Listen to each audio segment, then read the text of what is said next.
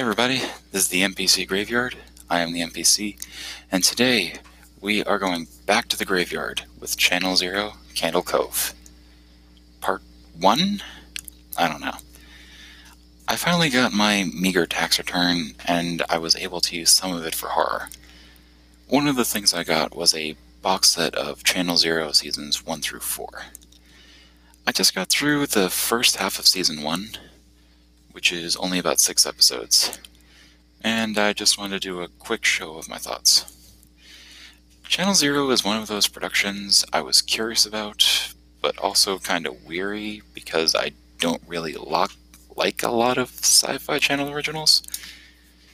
But the series got some good reviews, and I've been looking at them individually for a little while now, so I decided why not. Quick episode today because I had some time, and again, I've only watched 3 episodes, so this is more speculation than spoilers. Here we go. Mike Painter is a child psychologist who suffered through the traumatic event of having his twin brother Eddie killed when they were both children. He was just one of 5 children who were killed in a murder spree that remained a mystery for their town for decades. After years of distancing himself from the past, Mike finally goes back home to face his demons. So first off, Mike is the textbook definition of an unreliable narrator. He may not be the official narrator per se, but as the lead protagonist / primary focus, he's close enough. The episodes are set in a very dreamscape fashion. We're in a framed story of the present and the past, right before the famous murders. The audience loses time between the ragged switches between the 2 frames. Sometimes we even cut back to the present with Mike waking up in a daze of where he is.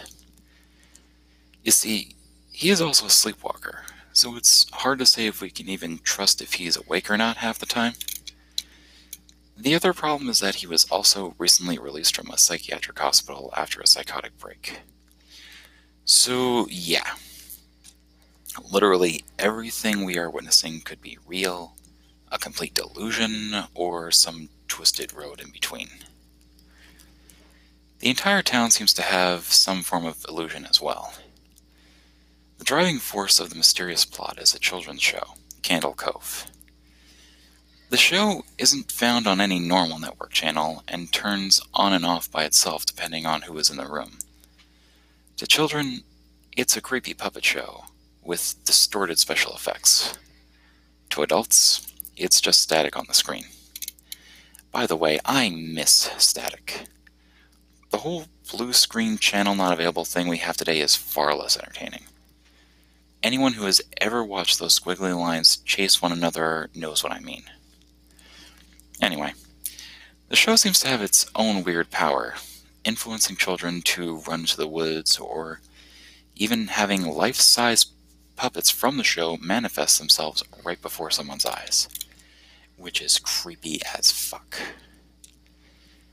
Now, I'm not going to go into the current events of people purposely doing this to kids' shows today, because horror should always remain as fiction. But, unfortunately, I can't say how cool the concept is because the real world is currently ruining it. Another thing I'm really pissed about is what some of the kids were able to get away with in the show. And the fact that the adults were ready to execute Mike in mob form shows that they haven't really changed at all.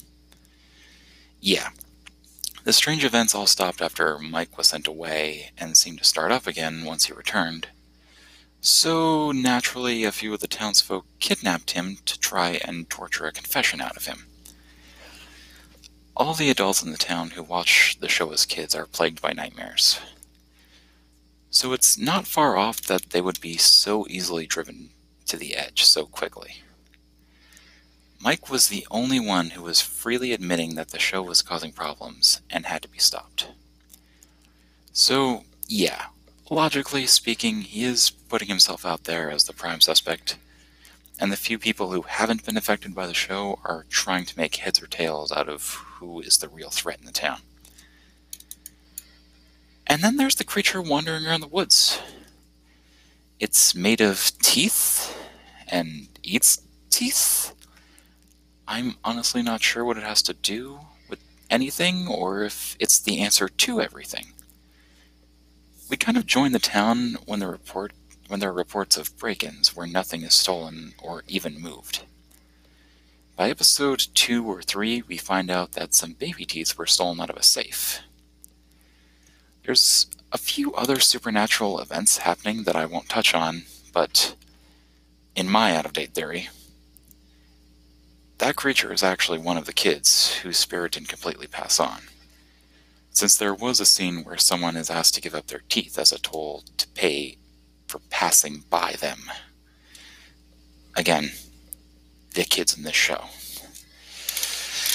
Anyway, I may have a part 2 of this show after I watch the last 3 episodes, or I might not. You know what? We'll find out together, listeners. Well, that's all the time we have for today. Thanks for tuning in.